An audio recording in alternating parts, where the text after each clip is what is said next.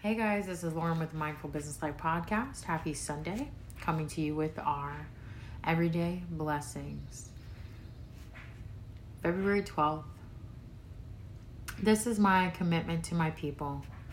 Removal of their sins. Romans 11:27, the Message. God does more than forgive our mistakes. He removes them. We simply have to take them to Him. He not only wants the mistakes we've made, He wants the ones we're making. Are you making some? If so, don't pretend nothing is wrong. Go to God first, and the first step after a stumble must be in the direction of the cross. The concept of sin is hard. I almost think in this way that I don't like the word sin. I think more like anything that is negative or harming, right? And I guess that's kind of how you can break sin down. Like sin is a lot of times something that is negative or harming to yourself or others. And so I love the reminder to just come to God when you feel like you've been negative or you've been harming to yourself or others. I know I was talking about it on the Daily Stoic yesterday, where it was like, when I catch myself slipping and being more tyranty, whether it's to myself or to someone, I go in reflection. And that reflection is me going to God and saying, am I messing up? Am I doing something wrong? Am I being harmful towards someone else?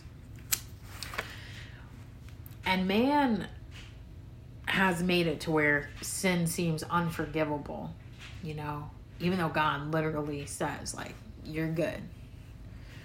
And what I know from my personal experiences with God actually does not care that you mess up at all. God actually, and I think it says it in the Bible, I'm still learning and leaning into it, but God literally lets the devil come to you to test you. So why would God really be mad that He set you up?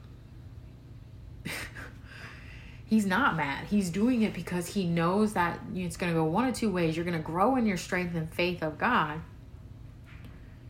or you're going to turn towards the darkness, and God's going to keep coming for you and keep sending the devil to test you to see if you can learn from your mistake and grow back to godliness.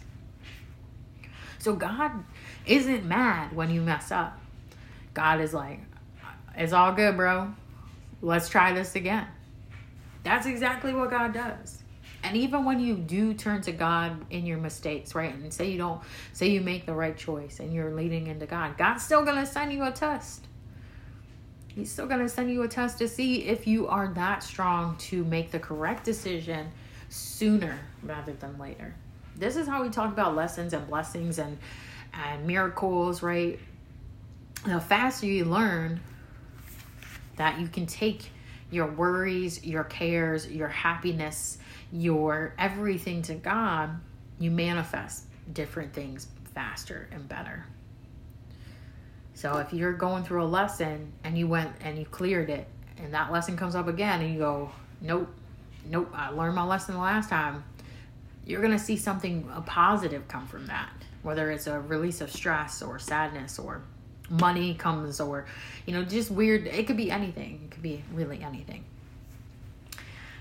I just want to say how much I always love the passages that I read. I mean, I started this segment specifically because I wanted to get into reading the Bible more, and I didn't know where to start. And so I said, God was like, well, start with something that breaks down or that you can ponder over. And so I'm really glad I found this Everyday Blessings book. They're really short excerpts and they don't take a lot of time to record. I think my last one was 10 minutes too. But I just want to encourage you guys, take everything to God. Go into this reflective state and just ask yourself, is this good? Is this serving me? Am I being a good, kind, compassionate person?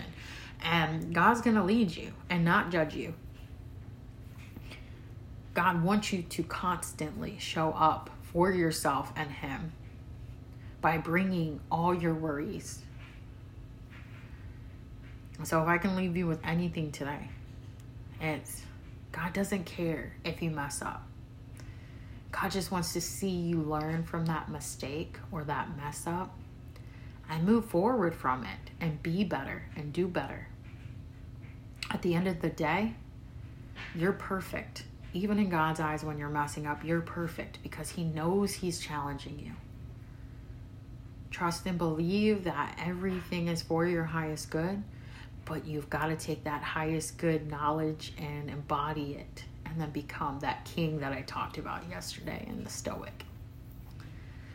Blessing you with today. Namaste.